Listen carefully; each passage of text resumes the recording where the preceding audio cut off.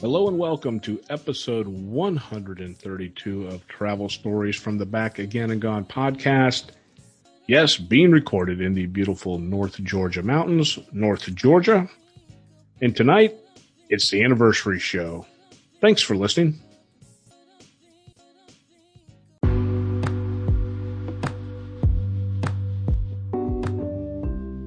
Hello, if you are a new listener, welcome. If you are a returning listener, welcome back. And before we get to tonight's topic, a quick road trip update. Last episode 131, I was about 90% done with a 14-day road trip. I don't know what day it was, do the math, 90% of 14. At the time of this recording, I am now 75% done with a 28-day road trip. So a little bit has transpired over the last 7 days. And I'm headed deep into the North Georgia mountains, which is truly my happy place. The CEO will be flying in towards the end of the week. She is the first one in the family to actually get on an airplane this year, and I have not been on an airplane since just about this time of 2020. Anyway, she's flying in, and we are planning a mountain road trip through Georgia, Tennessee, and North Carolina, spring break 2021 style, through the view of Windshield. Time for a quick spin around the interwebs. This next story has made it into at least 2 episodes in the past 6 or 7 months. And the headlines for both of the stories were something along the lines of pilot over LAX reports a guy in a jetpack flying beside them, or a man flying in a jetpack has been spotted again in the skies over Los Angeles. And the gist of these stories is that multiple airline crews have reported seeing what appeared to be someone in a jetpack at around 6,000 feet in altitude. And all of this happening just northwest of LAX, or Los Angeles International Airport. Well, it looks like Boing Boing has solved the mystery to this with 13 very simple words. That mysterious jetpack guy that flew over LAX, it was probably this drone. And the accompanied picture and video, I'll put links in the show notes, shows a 1-to-1 life-size mannequin that has drone propellers emerging from his shoulders. And if I recall, when I first saw or read this story, my BS detector went off immediately. And the reason is that had this been a legit human, the whole world and TMZ would have known about it the second he landed back on Earth. Now, I don't spend a lot of time on CNBC, don't get on their website, don't watch their channel, but this next story comes from them and gives us a bit of insight into Americans' priorities. So get this, 38% of Americans would give up sex for a year just to travel again. So 38% of Americans would give up sex for a year just to travel again. My first question is, well, there goes hotel sex, right? And if that's not enough of a sad commentary, the survey also revealed that 48% of us would give up their job in order to travel again. So if you give up your job, how are you going to fund your travels? Another one, 25% of us would fork over all of our savings. Now, this one could go either way. If you have $123.95 in savings, not a bad gig if you want to travel. If you've got 6 or 7 figures, probably not a great deal. And does that really translate into 25% less travel because you're giving away 25% of your life savings? Or does that mean 25% of less cooler destinations? And then they also went on to find that 1 in 5 or 20% of us would dump their partner if it meant they could take a trip in the near future. As an observer, I'm going to tell them that pretty much your first trip is going to be to divorce court. Now, here is the kicker, that more than 80% of those polled said that travel is a part of a well-rounded life. 80% said that travel is part of a well-rounded life. Somehow giving up sex, your job, your savings, or your partner, to me, doesn't seem to be all that well-rounded of a life. On to tonight's topic, the anniversary show. Most anniversaries celebrate a milestone. Baby's first birthday, your 25th wedding anniversary, your 50th birthday. Basically a number with some oomph to it. The title of episode 132 has none of that, the anniversary show.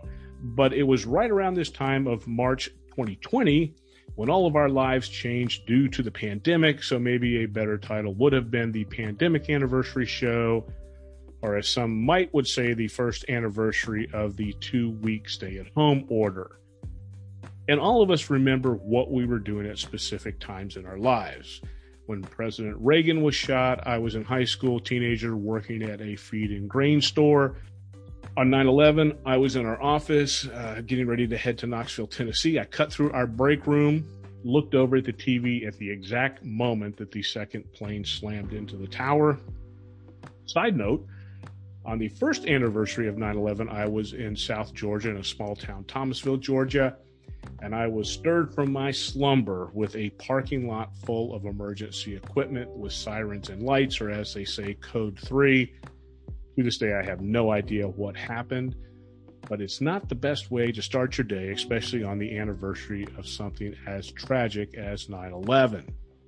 March 13th, 2020, the CEO and I left for a cooking class in Savannah with plans to return home Sunday afternoon. That cooking class was really our last indoor gathering of any size, especially a gathering with people that we didn't know. Chef Justin, who ran the class, had all of us scrub up before class, which I'm sure is typical protocol. But no warning signs, no banners, no dots on the floor encouraging social distancing, and of course, no masks. And to think that we were all handling the same cooking utensils as well as the same fruits and vegetables without the aid of a hand sanitizer every 30 seconds, we were absolute savages. And looking back, it was really odd to hear people using the phrase COVID-19 instead of just COVID, or now it's just plain COVID. But the topic really didn't dominate our conversation, other than the fact that March Madness had been canceled due to COVID just a few days prior to the class. And my plans for the following week were pretty simple. Come back home Sunday. Monday morning, I was boarding a flight for Newark with a week's worth of meetings in New Jersey. On the way home from Savannah, I received a call that our meetings were all canceled.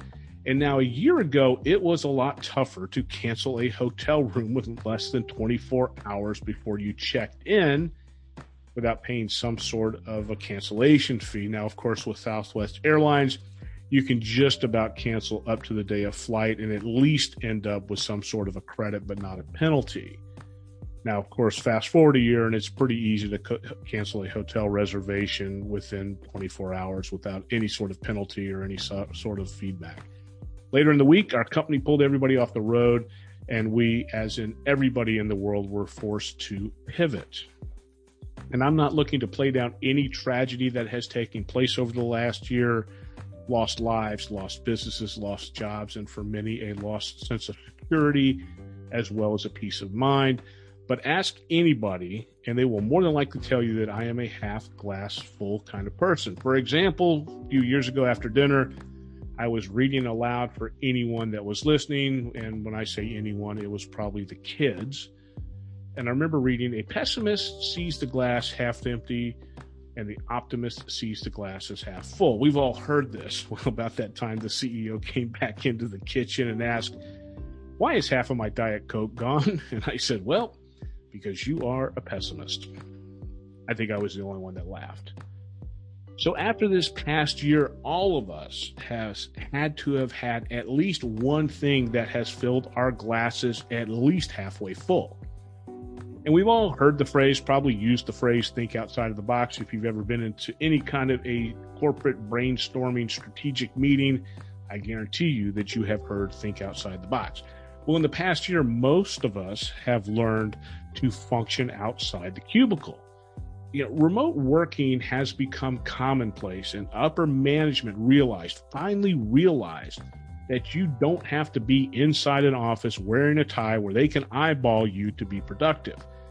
Most of us now know how to join a Teams meeting, a Skype, Zoom, GoToMeeting. Unfortunately, not everyone knows how to take themselves off mute, myself included, and even my parents in their 80s know how to FaceTime. And all of the remote workers are logging in hours well beyond 9 to 5, and most of us are working through lunch. However, we have acquired some new skills while being sheltered in place. Most of us now know how to bake bread, and to this day, I have no idea why baking bread became such the thing. For me, I know I far outlived the usefulness of anything that I ever learned on Little House on the Prairie. We should have been baking pizzas, brewing beer, and frying wings. That's got some real value to it. A 1,000-piece puzzle, if you can find one, is now viewed as child's play. And all of us became masterful at hoarding toilet paper and disinfecting wipes. We've also acquired some new stay-at-home habits while being sheltered in place. Forget Netflix and chill, way too much energy. It's all about binge watching, from Tiger King to WandaVision and Schitt's Creek. And for me, someone that rarely spends much time watching TV, I fell under the Schitt's Creek spell by the end of the first episode. And podcast listenership is up 51% over 2019 to 2020. And as a side note, everyone now has a podcast, or at least has posted one episode. And for me, pre-pandemic, I was dropping a new episode about every month or so. And once we all began sheltering in place, I started posting every week. Now, tell me if this makes sense to you. A monthly travel-themed podcast that pivots to weekly episodes the minute the host quits traveling. Yep, makes total and complete sense. And taking care of ourselves, our health became even more prevalent, well beyond just avoiding COVID. Most fitness equipment was back ordered, and anything on Craigslist or Facebook Marketplace was selling at a premium if it was still available by the time you contact the seller. And even a year later, it's tough to purchase a new affordable bicycle from anyone. But hold tight. My prediction for that is that by the end of this year, there will be a fire sale on gently used fitness equipment. Now, if you listen to any of the episodes from the early part of the year, you would know that I received for Christmas a travel crystal ball. This travel crystal ball allowed me to see predictions for 2021 travel. However, if in January of 2020 I had received a financial crystal ball, I could guarantee you that crystal ball, the financial crystal ball for 2020, would have told you and everybody else to purchase at least just one of the following things: a commercial sewing machine and an S-load of fabric. No one could have ever predicted that fashionable masks would become all the rage. I have an acquaintance that I believe has sold over 3,000 masks through her Etsy store. Either purchase a printing franchise or a vinyl printer. Take a look. Vinyl COVID warning stickers are everywhere. A truckload of plexiglass and something to cut it with.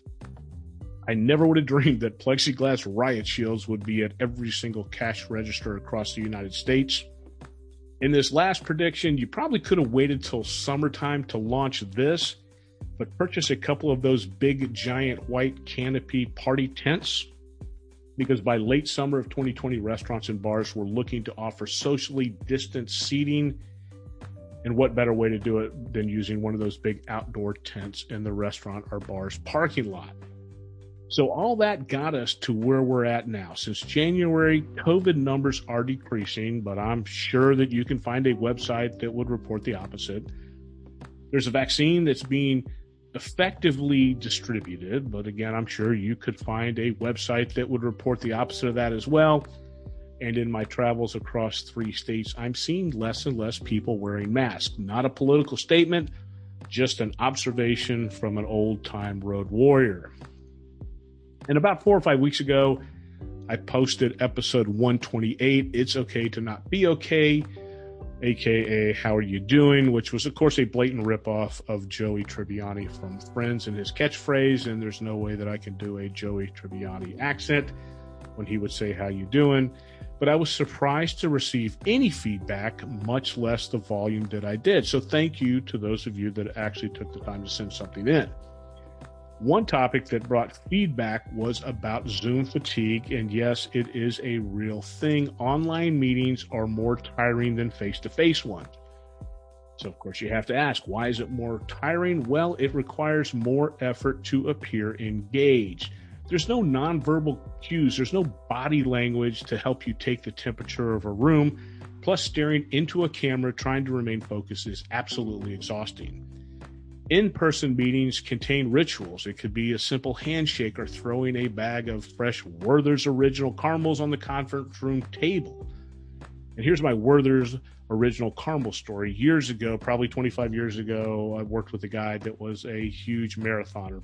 So much so that single-digit body fat, the kind of guy that you just really didn't want to like, but he was pretty cool. Anyway, he goes to the doctor. They pull his blood work. Doctor calls him back in and he goes, your cholesterol is absolutely off the chart. And the guy's like, what are you talking about? I'm a marathoner. I'm running X amount of miles every week, so on. So they start dissecting this guy's diet, trying to find out what's causing this. Well, they found out that he was slamming down about a bag of Werther's Original Caramels with all its delicious butterfat just about every day. So the other thing that we're missing is no face-to-face after-meeting catch-ups. And this is a typical corporate rite of passage, and it is sorely missed. I've had more productive results come from an over-lunch brainstorming session than a 4-hour coffee and donut-fueled organized meeting. And also, staring at your own face is a giant cup of suck. Next time during a meeting when you just feel run down, look at the picture of yourself. More than likely, there'll be 2 or 3 little dots in one of the corners. Click on it and select Hide Self View. And then finally, it's tiring when you are trying to remain motionless for hours on end. And for some reason, it's okay to excuse ourselves from a 3-hour face-to-face conference room meeting for a bio break. Nobody seems to have a problem with it. But we have a hard time doing it when it's a 3-hour video conference. Thankfully, I have a boss that has no issue with us not turning on a video camera if we don't feel like it. Now, for me at home, I have a stand-up desk, wireless keyboard, wireless mouse. I have dual monitors that are positioned roughly 30 degrees off center, or whatever the desk ergonomics article that I read suggested. Now, my webcam is mounted onto one of those monitors. So it's about, I'd say, probably 20 to maybe 25 inches away from me. And so during a meeting, I'm never actually having to look at myself head on. It's always at some sort of an angle. And I really didn't think much about my setup until this road trip. I'm currently relying on the embedded webcam in my Lenovo laptop.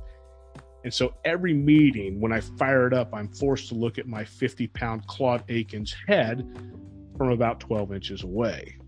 Now, in my home office, there is a wall right behind my desk. Of course, what else would there be but a wall? Anyway, at the time when all of this, we started having all these virtual meetings, there was a carving of a tree of life, probably about 18 inches. It was right behind me when I'd have video meetings. And so I began swapping out the tree of life for something different just about every day. One day it was a picture we took while in New Orleans. A couple of days later, I would put up my wife's college diploma, and it took people about 3 weeks before anyone mentioned anything about it. And these meetings were with people, the same people, in 3 or 4 different meetings every single day. By week 6, I kind of gave up on this. Zoom, as well as my company, were both providing virtual backgrounds. Now, 2 things that can help to break up the monotony of a video call. First, close unnecessary web browser tabs. Look, I understand that Twitter needs your attention, but it can more than likely survive for an hour or 2 without you. Second, take notes. Just like you would do in a traditional old school meeting. Recently, I have moved from Evernote to OneNote. OneNote, with all of its integrations into everything Microsoft, has truly 10x'd my note-taking ability and making them somewhat useful. But it has also made meetings more productive. Note-taking will take, especially during a video conference, will take your attention off the camera and off looking at everybody. The one thing that I have tried that I didn't care for was wearing an actual headset or using earphones. For some reason, having that much ambient noise removed was just completely distracting. Go figure. I also received a few comments concerning the health and fitness part of that episode. And that I can tell you, on my current road trip, I have let my workout slip, and I can feel it. Roughly 16, 17 days into it, I've noticed a difference. The reason for the slippage? One word: laziness. Not lack of time, not bad water, just pure and simple laziness. You've got to make your health and fitness a priority. Recently, I was on Lifehacker, and I came across their Lifehacker Fitness Challenge. And these are just first-person articles on such topics as, here's what it's like to begin a meditation practice. So if you want to get into meditation, they give you a very easy step-by-step roadmap. They have the Let's Revisit the 7-minute workout. If you're a little bit more macho, you can try the 10-minute micro workout. And many of these activities or exercises can be done in a hotel room or your home office. Most don't require any sort of equipment. And, it's not a bad way to change up your traditional workout by doing something a little bit different. There's also the Men's Health 52-Day Challenge, which involves you creating a 52-day health plan focused on healthy eating. It could be whatever you consider healthy eating. If you want to be vegan for the next 52 days, if you want to do low carb, no carb, caveman, that's up to you. You pick up exercise. You decide that you're going to do so many strength or resistance sessions over the next 52 days and how many cardio sessions. And then there's also some personal growth goals that you put in there along the way. I want to read a book, or I want to not drink soda, whatever it is. And I've participated in several of these over the years. It's always a good time. It's a community of guys and girls to give each other a lot of support. And then if you are a total badass, there is the 75 Hard program. 2 45-minute workouts each day, one of which must be outside. Follow a healthy diet with 0 alcohol or cheat days. And for the time limit of, you guessed it, 75 days. This is hardcore. One of the rules is that if you mess up on any of those criteria, you have to start over from day one again. Now, also don't ignore your sleep. Being a mallet head that proudly proclaims that they don't need much sleep will eventually make you a tired mallet head that proclaims that they don't need much sleep. Last summer, the app Calm was giving out a free year of their premium or their upgraded app. I think it was through American Express. Actually, many apps were doing the same thing. They were offering free access to their premium content. Anyway, Calm has a series of sleep stories voiced by artists with these deep, rich sounding voices. It's amazing, and you will be lulled to sleep in just a matter of minutes. Calm also offers some free content. I'll put a link in the show notes. It's definitely worth checking it out. You've got to take care of yourself. That wraps up our first anniversary show, 4 years into the Travel Stories podcast. And guess what? We have our first anniversary show under our belt. Next week, I will probably do a repost of some sort since we'll be traveling. From there, we'll probably do our get ready for our summer road trip episode. Plan to have the CEO back on to talk about spring break road trip 2021 and some of the overnight stays that we have done in the last 5 or 6 months. If you want detailed show notes, links, pictures, all that kind of cool stuff, go to podpage.com/travel-stories. That's podpage.com/travel-stories. If you have a question or comment, you can leave me a voicemail at anchor.com or email. Hit me up, travelfrick@gmail.com. That's travelfrick@gmail.com. As I like to say, travel safe, stay safe, and thanks for listening.